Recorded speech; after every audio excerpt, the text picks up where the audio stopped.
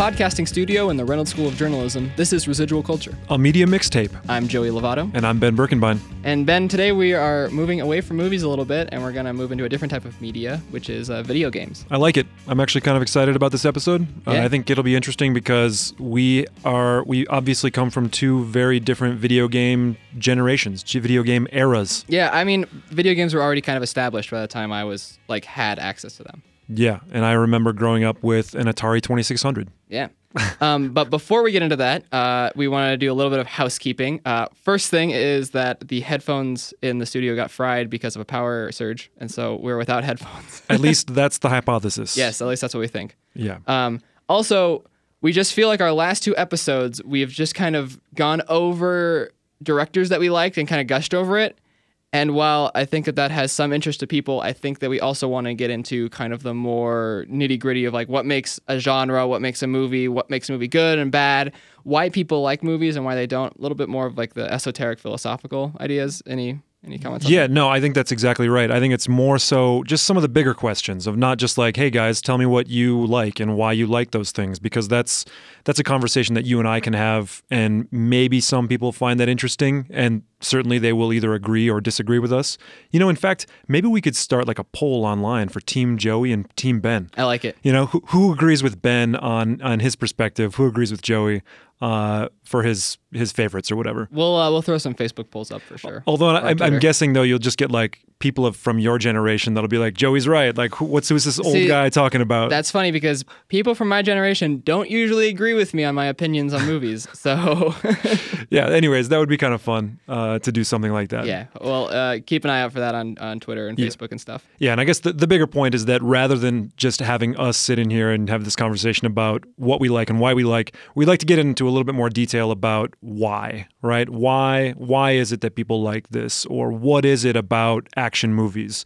What makes a good action movie? What makes a good... What even defines like an action movie or a genre of any type, right? Exactly, yeah. And focus a little bit more on the kind of bigger meanings of it all. What does it all mean, really? I think that's what we're getting at. Yeah. And, this is we're new at this talking about movies on podcasts. So as we mature in the length of, in the lifespan of this podcast, I'm sure so too will our conversations. I think some of the other profound artists out there would say that we're still trying to search for our voice. Yes, I think you're right. So with that out of the way, there is one more thing I wanted to do before we got into video games, which is last week. It's the airing of regrets. It is. So last week, you recommended They Live. I did. And I did not like it. You were pretty, you were consistent in your disapproval of that movie, Yep. yes. And I stand by that I don't like it. But if you listen to the trailer of this podcast, you will hear that I say, Ben and I can always, if we don't see eye to eye, we can at least understand why we feel the way we do. I did not give Ben I fully admit that I did not give Ben like any opportunity to really make his point or argue his point. At least I feel like I didn't. So I am giving you that opportunity now before we move on to the main topic of this week. All right. Okay. So They Live. In defense of They Live, I think the things that I really like about it are a couple. There's actually a couple or a few different things that I really like about it. Number one, I do kind of like the kind of not so subtle political message behind the whole thing, which is that there's this down and out kind of working class guy who all of a sudden starts to get turned on or whatever. He gets not turned on. He gets he's made aware of some bigger plot, right? And he starts to investigate for himself, and he just uncovers this big plot. And he's like, yeah, actually, all the conspiracies are true. We are actually being controlled by this people who have ingratiated themselves with the elite, and they're just controlling all the rest of the kind of working stiffs that are out there. So he takes it upon himself in a very 1980s action movie sort of way to arm himself with a shotgun and infiltrate the alien spaceship. And I just think that, if you're going to have some sort of political message like that, why not just make it this ridiculous, over-the-top sort of starring a professional wrestler kind of movie? So I do think that's really nice. I like the political message. I like the kind of over-the-top nature of it. It's a movie that you can laugh at, but still kind of have some sort of profound message behind the whole thing, learning to see through what you're being presented with every day to try to uncover those underlying messages. That's why I think I mentioned this last week too, is that I often show that in some of my introductory like media classes, just because I think people, it at least if they find it absurd or ridiculous, there's a point there, right? That you're being confronted with an advertisement or just whatever's appearing in magazines or television or whatever. Try to see beyond the surface level to actually what they're really trying to reinforce, those particular values that are being reinforced by those media messages. Which is something interesting that you brought up actually in class this week. Oh my gosh, yes. You are in my class currently. Yes, I am, that's right. Which is funny. In media economics. Yes. We actually talked about this a little bit. But that aside, while I think the problem that I had with the movie is just from like a technical standpoint, like you're right. I actually do feel like the message of the movie is trying to make a point, and I think that it does make that point. I just feel like it does it in a boring and uninteresting, bad movie way that like kind of cheapens that point for me. And I think that that's almost why I was so angry, is like you were trying to make a good point, and instead you just made a bad movie, in my eyes. Sometimes the bad movies are the most enjoyable ways to get those messages. Had it been too overt, right? There was another movie that actually recently came out that looked like it was supposed to be the remake of They Live, and it was called Branded. Okay? The trailer looked amazing. The movie itself was not good at all, right? And I think it was because they actually tried to make a real movie out of They Live. But They Live stands out, and it sort of survives, I think, the test of time because of its camp, right? Yeah. Because of the totally overblown wrestling scene that we discussed, because of the fact that the professional wrestler, Rowdy Roddy Piper, who, by the way, licensed his nickname Rowdy to Rowdy Ronda Rousey as well, the UFC fighter, MMA fighter. And in fact, anyways, Rowdy Roddy Piper had passed away right before Ronda Rousey's fight against Bethe Correia, this Brazilian. I don't know anything about this. All right, anyways, we're done. That's all. So anyways, the fact that Rowdy Roddy Piper dons these sunglasses, arms himself, and then infiltrates this like alien compound to just take it all down, to tear it all down, Well, I don't necessarily agree, but I think we will leave it at that. I do feel like I understand your point a little bit more, and the point of you recommending the movie in the first place. Yes, and I guess we've now finally arrived at that position where we can agree to disagree. I will admit that last week I watched the movie like right before we recorded. You watched They Live right before? Right before we recorded. And so I was like a little bit angry that movie just was bad. You were still on a high. I was still on a yeah. But I have calmed down since. Okay. So that was from last week. Let's move on to the topic this week, video games. Topic this week, video games, yes indeed. And so last week I recommended Hollow Knight to you. Hollow Knight. Yes. We've both been playing it a lot. I think you've actually surpassed me in the game. Well, to be fair, this gets into stuff that probably listeners don't need to know, but, we were right in between the winter semester here, which was like an intense time of instruction for 3 weeks, and then we've just begun now the spring semester, and I needed a little bit of a break. So what I did is I kind of promised myself, I'm just not going to do anything except for play Hollow Knight, and I did that over the weekend, so I put in some good time into this game. Yeah, and where do we want to start a discussion? I don't know. It's a good game, right? I think we can both agree on that. I am actually really enjoying this game. No, me too. And I didn't think I would like it as much as I do. Me either. But I was skeptical. It's by far one of my top games that I've played in a long time. I would say I have the same feeling, probably for different reasons, and we can talk about that. But I think that I'm pleasantly surprised, absolutely. And I think that what is even more enjoyable is the fact that it just continues to grow as you go through the game. Yeah, it keeps getting bigger and bigger and grander in scope and more interesting and convoluted. So let's talk about it a little bit, what it is. Give the premise of the whole thing. It's kind of like if you've ever played the original Metroid, it's that Metroidvania style game. And the Vania, of course, coming from Castlevania. Yes. Sorry, let's have a little history note. Yes, you're right. No, yeah.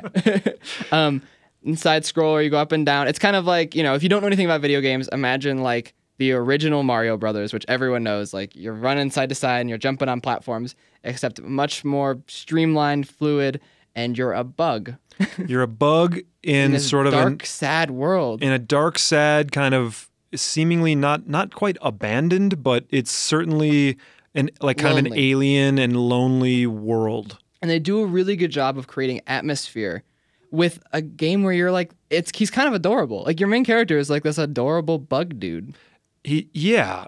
And- Everything in this game is like cute, but sad. Like there's this really cute little beetle in the game, and he's mining, and you hear him singing, and you're like, this is a nice song. And then as you get closer, it displays text above him of what his song is about, and he's like, I buried my mother, I buried my father, I buried my brothers and my sisters too. And you're like, oh my god. Yeah, I would say it's definitely on the more of the Cure side. And I would say the Cure side of pop music, which is kind of like sad and dark, but still fun Yes. and poppy at the same time.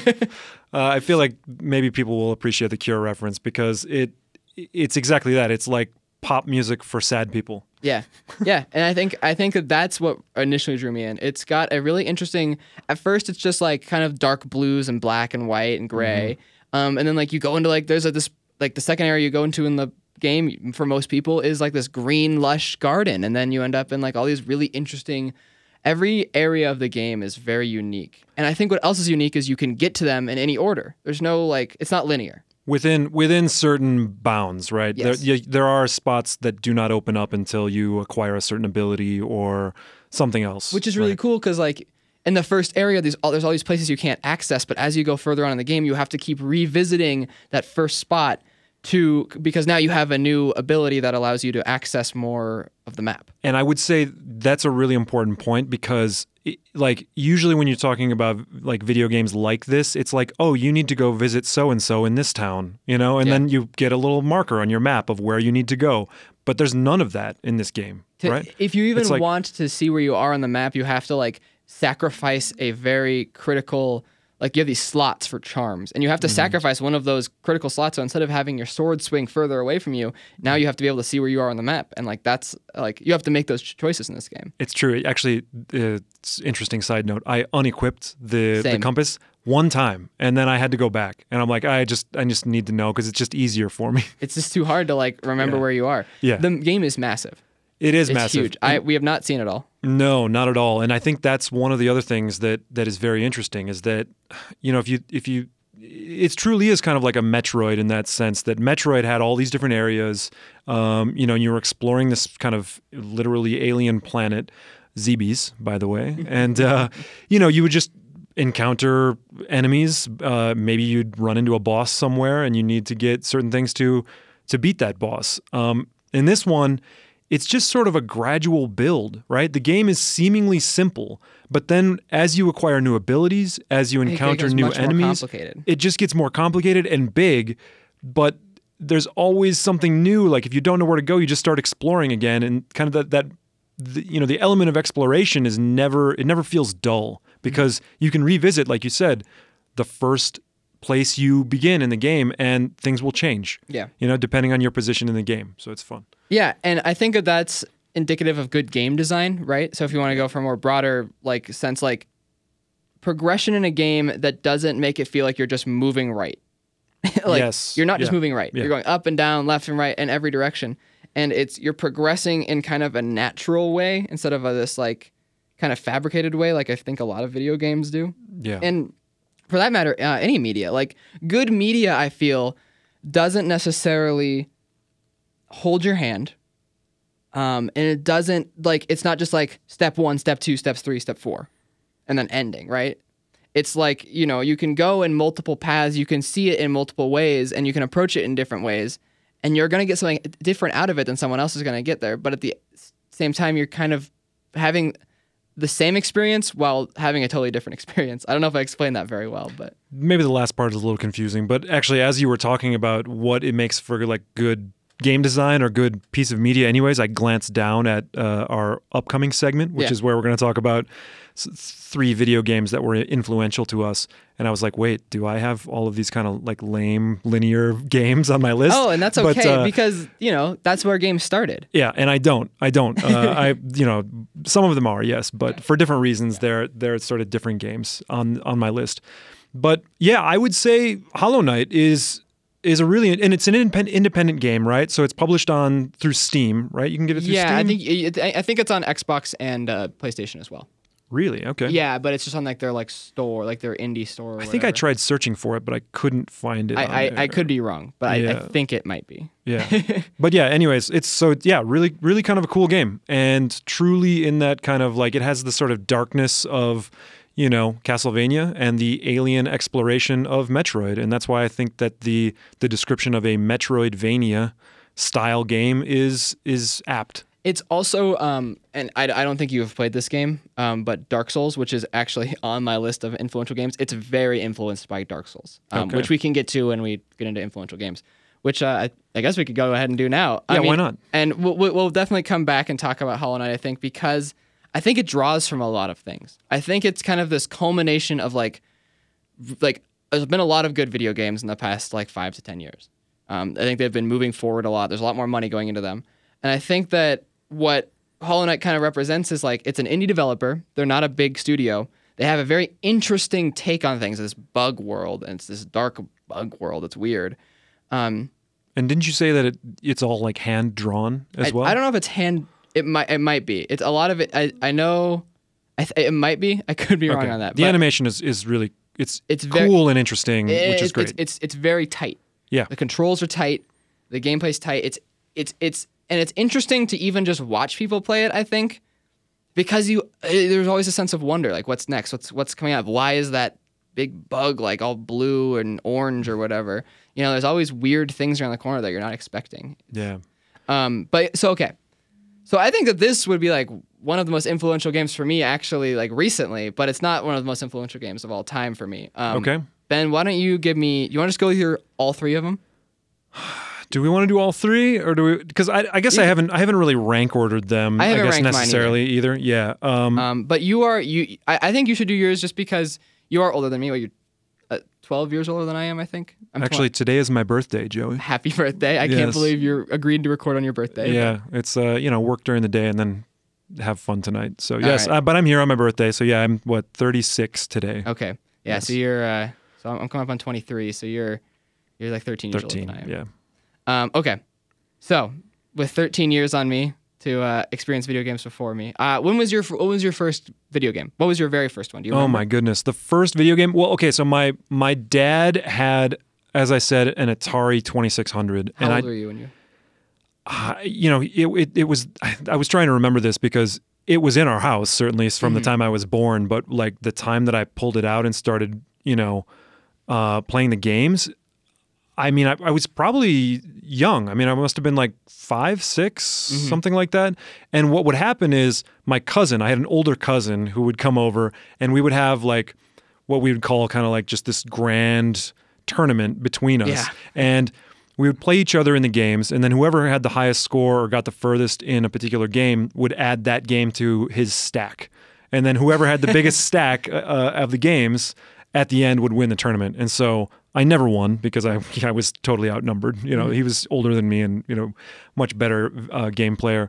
But I remember beating him in some games eventually. And like he just kind of like had this surprised look on his face. Like, oh, this little kid, thinks he's kind of stepping up here or whatever. So I don't exactly remember I remember a lot of those old games, but certainly like, Pitfall, which is kind of Pitfall 2, obviously like Super Breakout, Berserk is another one, Barnstorming is another one, Defender is another one. I mean, I could list them all. There was like bowling games and all this kind of stuff. So, okay. Yeah, so, all of those games were there.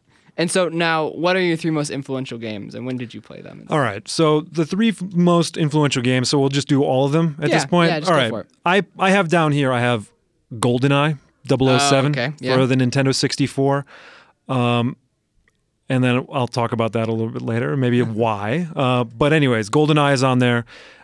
Mega Man 2. Okay. For the Nintendo Entertainment System. And then I'm also going to go for a Super Nintendo game, The Secret of Mana. Okay. Yes. Now, these are all like, I've heard of all of these. These are critically renowned, like, this is what influenced a lot of video game designers now. These were the games, and you were there to play them. And it's funny, I kind of have this weird sense of like I missed out. Like I was like You know, and you kind of, everyone always kind of has that, you know, whatever year you're born, you're like, if I was just born a little earlier, like I could have been there for like that thing, but like I missed out on these. When I got a GameCube when I was like 11 was my first video game system. I got a Game Boy Color when I got my tonsils out when I was 8, but I don't remember playing it at all. But so these are the games that, like I've heard about, and like I've kind of dabbled in them, but I've never really like played them all the way through or anything. Yeah. So tell me like why they impacted you. Is it like the gameplay? Is it the story? Is it kind of everything? So I chose each one of these games for a different reason. But I would say that GoldenEye, for example, GoldenEye 007, is it the best game in history? No. But it was like, does it have the best graphics? No. But what was amazing about it, and I think that probably many people out there could relate to this, is the fact that like it was one of the first times where you could connect 4 controllers to a single console and have this multiplayer first-person shooter, and it was epic, right? We would just have like epic parties, right, with friends all over to play Nintendo 64, GoldenEye, sniping people, using the club, you know, fun characters from the James Bond movies like Baron Samedi, Odd Job, you know, yeah. just all of that. I would say, and certainly, so because I should also say, I never owned GoldenEye 007. Oh, yeah, right? okay. So it was always my friend Dave. We'd go to Dave's house in his parents' basement, right? And play GoldenEye. But I probably certainly because of that, logged many more hours on the multiplayer. I don't even know that I played through the full single player like campaign of GoldenEye, but it made my list because of just the memories of getting together with friends and just trying to play the game, trying to kill each other. And it was like through the game, and it would turn into like epic battles, you know? Yeah. Well, it's the memories, right? Yeah. And that's like, I think that's on a lot of like people's lists around your age where it's like, it was the game of the time, right? And it influenced so many things moving forward. It was a major development in, I would say, just the first person shooter, because it was like, it was the thing to do at that time. Like if you were playing video games, like you wanted to play GoldenEye, you wanted to be in a GoldenEye tournament, you wanted to, you know, everybody had their preferred character, they had their preferred gun. They you know, I just remember that was one of the first games where I think the kind of map knowledge really came into play, where you could get these, even if it was like a small little glitch, like you hide in like a corner or something. A little corner, or even like in a vent, right? Like one of the like an air duct or something like that. You'd hide in there, you place a proximity mine in there because you knew somebody would be there later, and oh look, they just got blown up by one of your mines that you put there. Yeah. So much fun had from that game, and certainly it's on my list because of the social aspect of that game. Do you actually want to like go to me now? I'm thinking of it, and I'm like, we should do like old and new. Maybe. Okay, yeah, let's do it. Let's do it. So that was So we know your list. Yep. We got GoldenEye, Mega Man 2, and Secret of Mana. Yes. Secret of Mana. So my list is Dark Souls, which is a much newer game. I think it came out in like 2006, 7. Probably older than that actually. So a very recent game actually. Dark Souls, Super Mario Sunshine, and Battlefield Bad Company 2. And none of these games other than Dark Souls and Mario Sunshine, but Battlefield is not necessarily like renowned as like a industry changer. I think all 3 of your games have kind of changed the industry in some way or another. I will start with Mario Sunshine. Okay. Just because it was like the first game I got on a GameCube. So the GameCube was the first console I got. I got it for, I think, Christmas or maybe my birthday. And we got Kirby Air Ride, which is like renowned. It's a very rare game now. It's expensive to find it. And it's a very good game. But it didn't impact me as much as Mario Sunshine, because Mario Sunshine was the first game that I played. And Mario Sunshine is a really good game because it's unique, it's weird, but it holds all those Mario elements while still like kind of going in a weird direction with like this like weird water spraying thing. I don't know if you've ever played it or not. I'm trying to think if I have. I mean, I'll be honest. The GameCube was sort of the beginning of a gap in my video game playing. Like I've picked it up now again, but I knew people that would play the GameCube, but I don't know that I've ever played Super Mario Sunshine. I think I've seen it. I think I know which one it is, but I actually can't say for sure because I think I may be getting it confused with like Paper Mario also. Yeah. So yeah, it was like a 3D Mario game. You ran around the world and you went to these different areas that were kind of open world, and it kind of did expand on itself, kind of like Hollow Knight in a way. It did have like a hub world, and then like you would go to like offshoots, and then they would grow and grow and grow. But I think what really, really like got me was just like I wasn't good at games because I hadn't played games then. You know, it was like the first like controller I had held and like used. And I remember like the first boss is this big flower dude in a windmill, and he spits like mud on you and it hurts you. This sounds very Mario, by the way. And you have like this like water jetpack that you can like fly, or you can use it to like spray and clean the mud, right? And I couldn't beat it. Like it was the first boss, and I was like, I can't play. I hate video games. What's the point of these things? I can't beat it. I don't understand. Like I can't progress. And I remember really good memories with my dad and my little brother, and we would just sit there and try to beat it, and none of us could do it because none of us had any experience playing a Mario game before, especially a 3D one. And I remember I kind of just like gave up, and I would just play Kirby Air Ride because it was a lot easier. Like there was like a free roam mode in Kirby Air Ride, so I would just like run around and like make myself invincible all the time and be like, haha, this is great. So this is Kirby, like Kirby the little... The pink puffball. The puffball. Yeah. Because it's interesting that you said that, because as soon as you said Kirby's Air Ride or whatever, I thought, oh my gosh, I completely forgot about the Game Boy games that I played. Yeah. Of which Kirby's Dream Land was one of them. It was a great fun game. The first game I ever played before I even got the Game Boy Color, when I got my tonsils out, was my babysitter, Wendy. She had a original black and white Game Boy, and she had the original Mario for the Game Boy. And I remember I played that, and I beat it. You know what's funny about that is that I was just back home in Wisconsin, and in my parents' basement, I found the original Game Boy still perfectly functioning, and my games are there. So like those I things, did. So that'll survive a nuclear blast. Yeah, I mean, there was a Metroid 2, I believe, for That's that, awesome. which was I spent a lot of time on that, and then also the original Mortal Kombat. There was a Mortal Kombat for Game Boy, which was not good, really, but anyways. But yeah, so that's Mario for me. Okay. It's just it was hard, but I finally beat it after like a year. Like I finally like revisited it and I beat that boss, and then I just kept progressing and kept progressing and kept progressing, and it was awesome. And you know what? I'm gonna jump in here because I think that one of the things that will often mark the hallmark. Does that make sense? Anyways, it provides a hallmark of someone's favorite game is like a sense of accomplishment. Mm-hmm. Like that game was so hard, and yet I did it.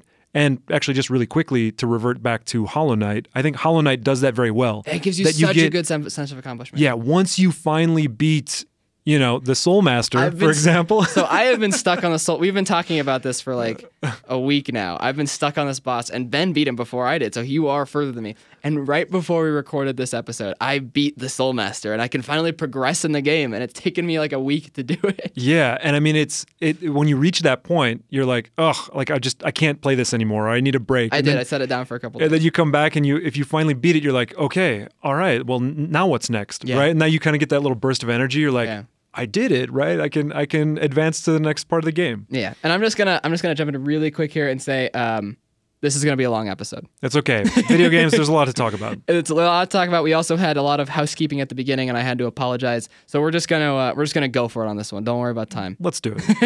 I still got some conversation left. Oh, we have a lot of conversation left, and we're just gonna Okay, so that's Super Mario Sunshine for me. Yep. That sense of accomplishment, Yep. and that's why I loved it. Also, as a kid, like Mario's kind of just like awesome. Yeah.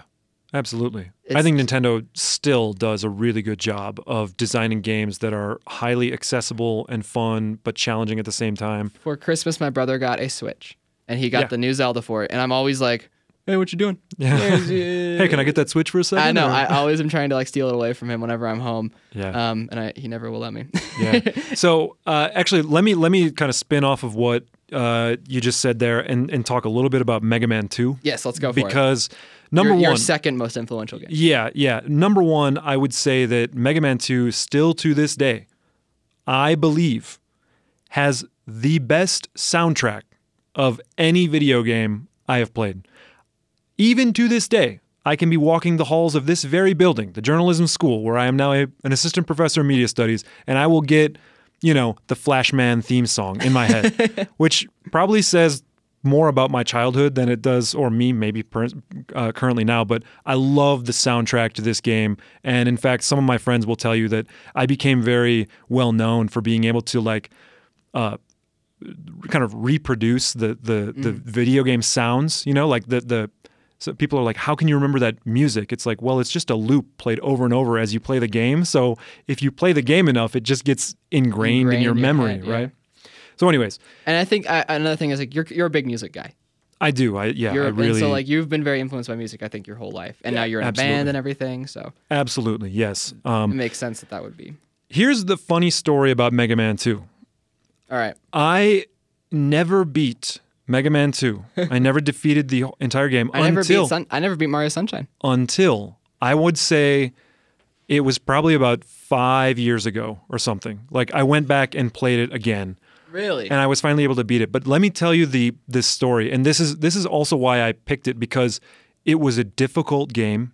It's just a kind of classic side-scrolling run and gun sort of game, collecting different weapons as you defeat bosses on your way to get to Dr. Wily's castle, right? Okay. And so after you beat all 8 kind of mini bosses or whatever, you know, the Mr. Heats, the Metal Man, you know, Air Man, like a Leaf Man, Bubble Man, Wood Man. Woodman. He's got Flash Man, Crash Man. Anyways, we don't have to go through them all. I think I just got them all. Oh, Quick Man. Right, okay. Anyways, you beat all those, and then the center selection tile opens up, and you can go to Dr. Wily's castle. And when you arrive at Dr. Wily's castle, it's a sort of large building with a skull on it, and then you advance through different stages. There are like 4 different stages on your way to get to Dr. Wily. And at the end of each one of those stages, there's another boss. I was playing on my original Nintendo Entertainment System. I think it was definitely in the summer. And I had gotten all the way to the 3rd level of Dr. Wily's castle. That's one before Dr. Wily. Okay. And I paused my game. And my father asked me to go outside and mow the lawn or something. Oh no! And I said, "All right, just let me. You know, I've got pretty far here. Let me do this. Blah blah blah." He's like, "Just pause the game." You know, and he was more upset with me than that. But he's like, "Just pause the game. Go outside, kid." So I paused the game. I went out and mowed the lawn.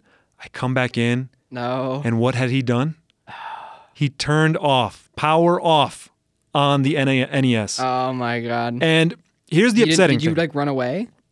It was honestly one of the first times I literally shed a tear, because I was like, you don't understand how long it took me to get to that stage, and you just reset it. And he's like, you are a child. You are getting upset over a video game.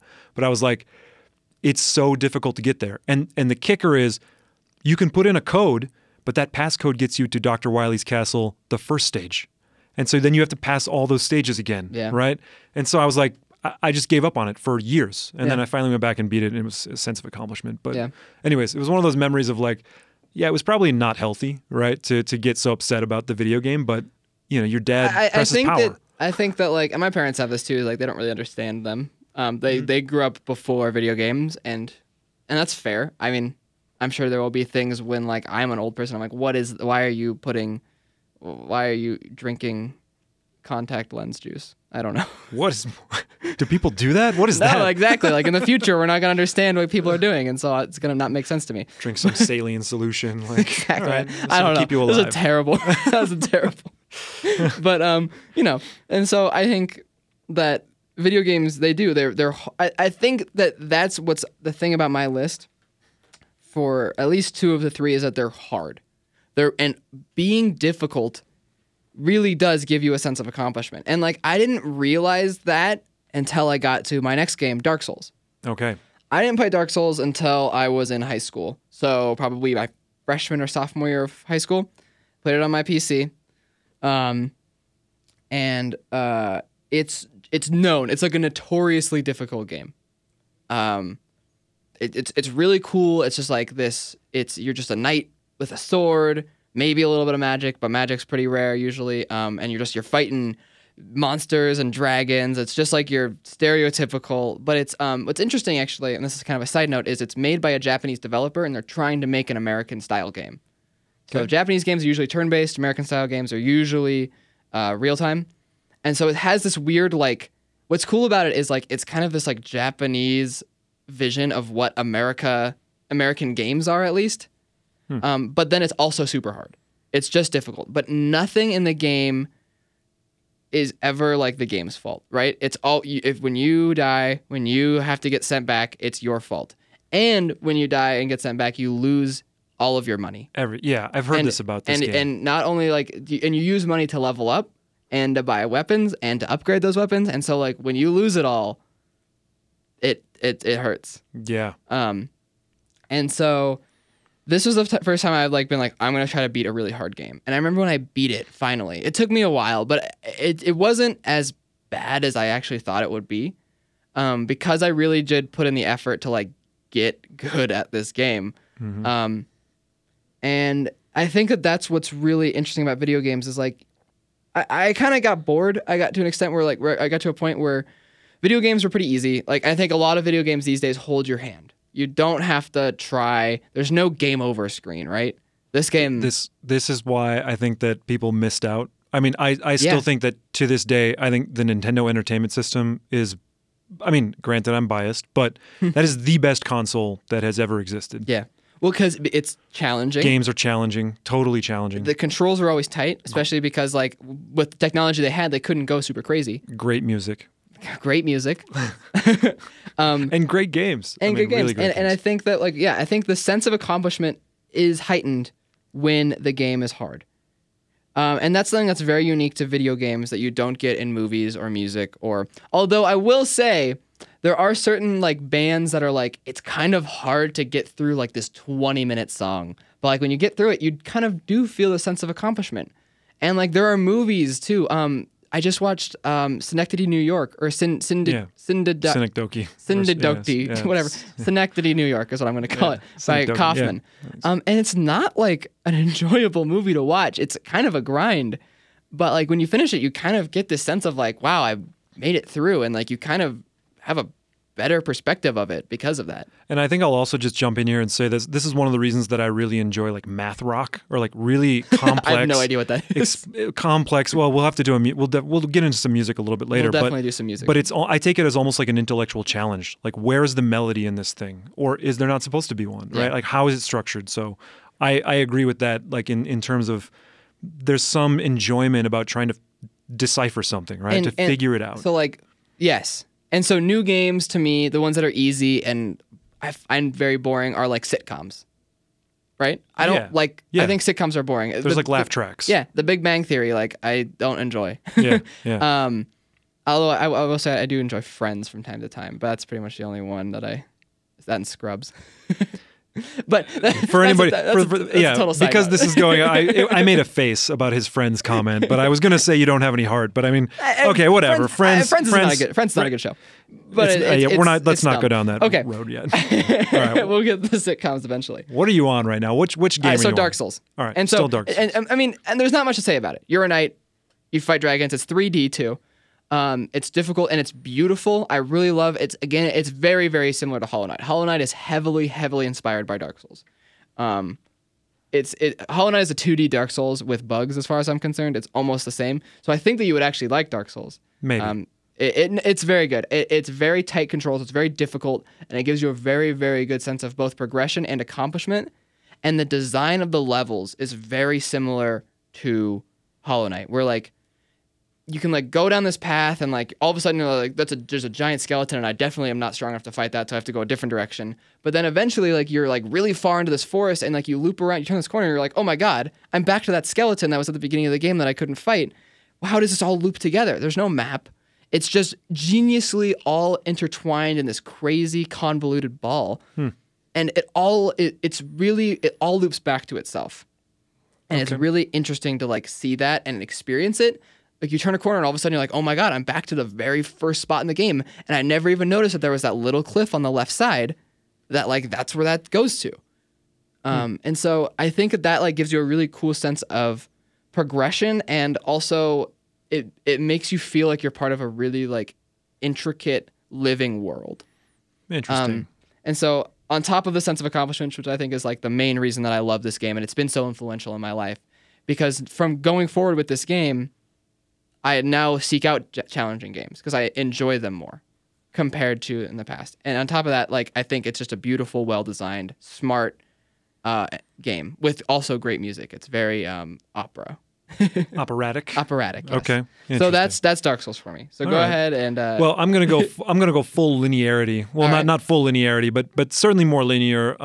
Is The Secret of Mana. yeah. This is and an RPG. So we haven't talked about RPGs yet. we haven't talked about RPGs, and let me just preface this by saying that my favorite game of all time is not on my list, and I feel a little bit bad, but I think I can make a very important connection here. My favorite game of all time is the original Legend of Zelda. To this day, I still know which, walls to bomb, which bushes to burn, where all the secrets are. It's just one of those games that I feel like I completely finished the game. Which is a testament to everything. like video games, right? Yeah. Like the fact that you still remember that Yeah. on top of the music from Mega Man. Like Just like, the code to get to Mike Tyson and Mike Tyson's Punch-Out is 00737359963. I will never forget that number in my entire life, Yeah. right? But here's the thing. So Zelda was amazing because it was open to a certain degree. You entered into dungeons, oftentimes out of order, but then you'd have to go back and, you had to beat them in order to get there. And so I could go on about The Legend of Zelda. It's a great game. But to connect this to The Secret of Mana, the thing that was great about The Secret of Mana is that it took all of the great things, this kind of real-time action RPG element, and made it so you could play cooperatively with a friend. And so sitting again at my friend Dave's basement on his Super Nintendo, he and I would log hours trying to get through boss battles, trying to strategize in real time, like, hey, okay, go over there, you use this. Okay, hey, cast your spell. I need to be healed or whatever. And I just loved the story. I loved the artwork, the music, and that is great as well. And you have these 3 different characters that you could all of a sudden, like, change their tactics. You could switch to that character to cast a spell. You could switch to the other character to use the weapon. It was much more complex, and it was just a really good combination of all of those things that I loved about Zelda. But it also became, in my mind, it's one of my favorite RPGs. I mean, aside from Zelda, I think Secret of Mana is right there, and I love the cooperative aspect of it. yeah. And I think that's another big thing in games is I love cooperative games too. Yeah. I really like working with people. I think that's and I like those in board games as well. Which there are like a lot more coming out. I like playing against people, but I always, when I beat somebody, if I know them, it's funny, like I usually feel bad. I don't actually like get like a in your face, like you suck. It's more of like maybe I shouldn't have won because now you feel bad about yourself. And when I lose, I'm like, I hate it. But it depends on the friend, though. It also depends on the friend. Some friends feels really good to beat. Some friends, it just feels really good to say, all right, yeah, you deserve Get that. wrecked. Yeah. But yeah. Cooperative, I think, is always nice because it really gives you a sense of accomplishment. And I love games that force you to work with people. Like, you cannot win without the help of somebody else, and they cannot win without the help of you. It's really, like, I think that's a really good, like, bonding moment for people, which you get in certain games and not in other ones. But yeah. So Yeah, just create those memories with friends. Yeah. It's like a really important so part. speaking of creating memories, my third game Yeah, let's do it. is and this is hard for me because I have a lot of like games that I think are pretty influential and like stuff, but and this one is not like groundbreaking in any means really, but Battlefield Bad Company 2. I've never even heard of this game. You've heard of the Battlefield games, right? I think so, yeah. Okay, it's like Call of Duty kind of. Yeah. But what I loved about Battlefield is there's massive maps. It's modern combat, just AK-47s and whatever. And you work, it's team versus team. It's online. So it's an online multiplayer shooter. There's a story too, but it's really about the online experience. And I think that's what a lot of video games are about these days. And while this may not have been like the first one, I think that like the first modern shooter, like the multiplayer shooter was probably Call of Duty 4, Modern Warfare. But this was kind of a product of that. And I think it did it in a more interesting way. It was very difficult. Their maps were huge, and it was just like one open thing, and to like even get across the map would take you like probably 15 minutes on foot or something, right? And there were helicopters and there were tanks and there were Humvees. And like, so I remember there was this one map and like there's this it's a big desert and it's all open. And there was a big boat in the middle of it that was like it had been there for centuries or whatever. And you just like roll out with your group, right? There'd be a helicopter and a Humvee and a tank, and you're all running together, and you're just like going to like charging this thing. And like if you're not in a vehicle or something, you're just gonna get sniped, and you're done. And you have to start back from the beginning. And just kind of that scale and that epicness of that. I put a lot of hours into that when I was in middle school. I remember, and like in high school, I got pretty good at it. I got really good at that game. But I think that was the first game where like multiplayer against like another team was really cool to me, and it was hard, but it was really the games last forever, and it was a really neat experience to like feel that like grand, like this is war, and like these are the people that you're going in with. And so I played that with my friends a lot, and we always had a really good time. Someone would play the engineer, someone would play the sniper, someone would play the medic, and so that just it's nothing. The game is nothing special, although I think it is heralded as like a pretty good multiplayer shooter. But it's just the memories, right? And that's what video games, I think, for most people are, right? It's just you build memories either by yourself or with people. What I find interesting is that neither of us really talked about the stories of any games.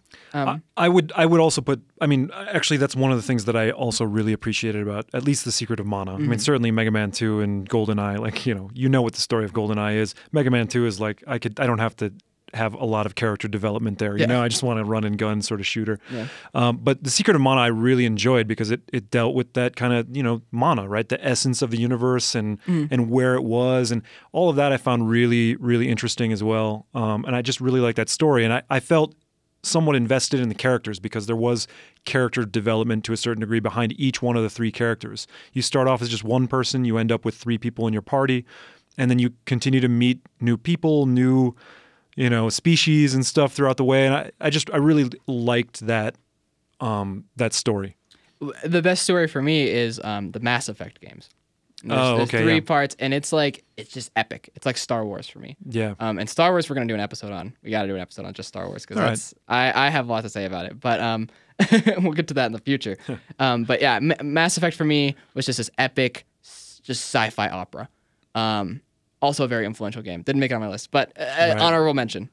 Yeah, we may have to do I wonder if we could do maybe in the future we could break it out by either console or types of games. Yeah, because I think just even having this conversation, there's a bunch of games on my list that we don't have time to talk about, quite frankly. But it's such a big thing. And quite frankly, for those friends who are out there who I play other games with that didn't make this, and if you're listening to this, I'm gonna get you right because I'll get to Rainbow Six Siege. I almost feel bad for not having them on. Oh, me too, for sure. So yeah, let's do that. Let's maybe we'll circle back. Yeah, we'll definitely circle back to video games. I think next week we're gonna go back to movies for a bit, and then maybe some music. But we'll definitely make our way back to video games for sure. Absolutely.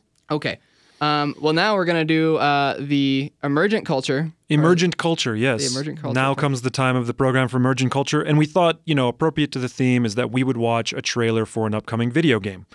So this one I think we're going to watch is called The Ghost of Tsushima. Yeah. I think I'm pronouncing that correctly. Yeah, I don't know anything about this game. I know it's for PS4, but you just mentioned it the other week, and that's all I know. Yeah, so let's watch it, and then we'll circle back. Cool.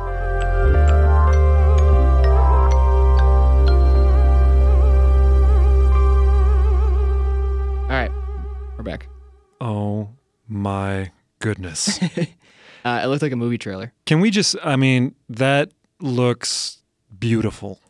It looks really good. And here's, if it is anything like that, it's going to be amazing. Every scene in that trailer is beautiful. But here's my one holdup, is that, I'm not really sure if any of that was, in-game. It could have just been, a cinematic trailer. Also, it could just be really good marketing. And it is really good marketing. It is really good. It's great marketing. Because right now I'm thinking, Sony, if you're out there, if you're listening to that and you want to sponsor this podcast, I would be happy to take a PS4 because I don't currently have one. But I want to get a PS4 just for that game. Yeah. That game looks just for that trailer. Just for that trailer. That looks amazing. So let's maybe if people haven't seen it, it seems to be like an open world samurai game set in 1274 Feudal Japan. Yeah. It just Oh my looks gosh. like you're this like. It just showed a lot of really beautiful scenery in Japan, yeah. and then like this one dude was like, "I'm gonna burn your village." Yeah, and then like your samurai like puts on a mask and like whips out his sword and is like, "Let's like mess some people up." Oh my gosh, just everything about that screams, Ben, you're gonna love this game. You do love your. I do love samurai films. yeah, your samurais. I love samurai films, absolutely. That game looks. Now, how do you feel amazing. about ninjas?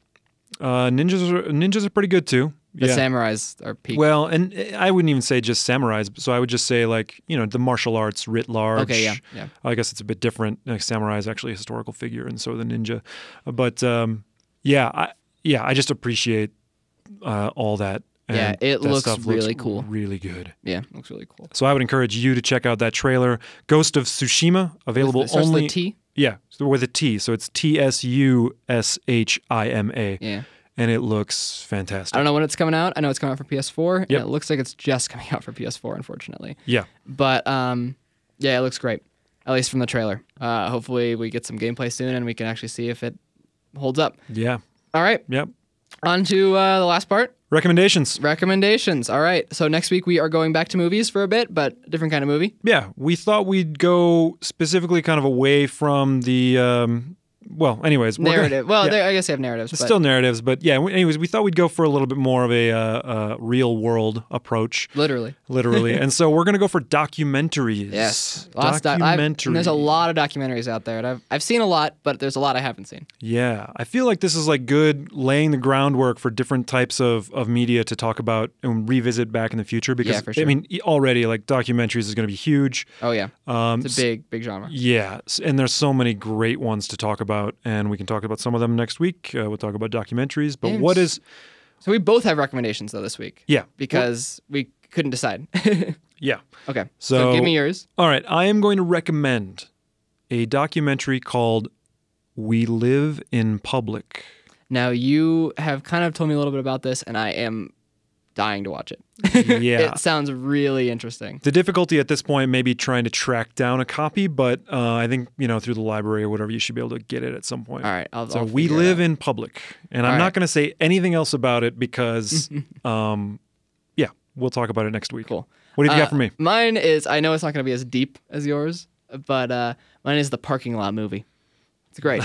it's great. It's really All right, good. The Parking Lot movie. The Parking Lot movie. It's about parking lot attendants. I'm not going to say anything else about it other than that. Okay. It's really good though. It's pretty funny. And it's very interesting. Well, then I will just say that We Live in Public is about the internet. Yeah, there you go. Cool. That's it. All right. Well, thank you for listening to this episode of Residual Culture. Thanks for listening to this extended very long. version, of We'll try to Residual keep them shorter from here on out, but Yeah. we'll see how it goes. You can contact us at residualculturepodcast@gmail.com. And you can also find us on Instagram, Twitter, and Facebook at Residual Culture Podcast. Yep. And our theme song today came from People with Bodies, and the song is called Finder. Yes. Thank you to our friend Phil for that. He is a member of People with Bodies. So I am Joey Lovato. And I'm Ben Birkenbein. Thank you for listening. Optimism.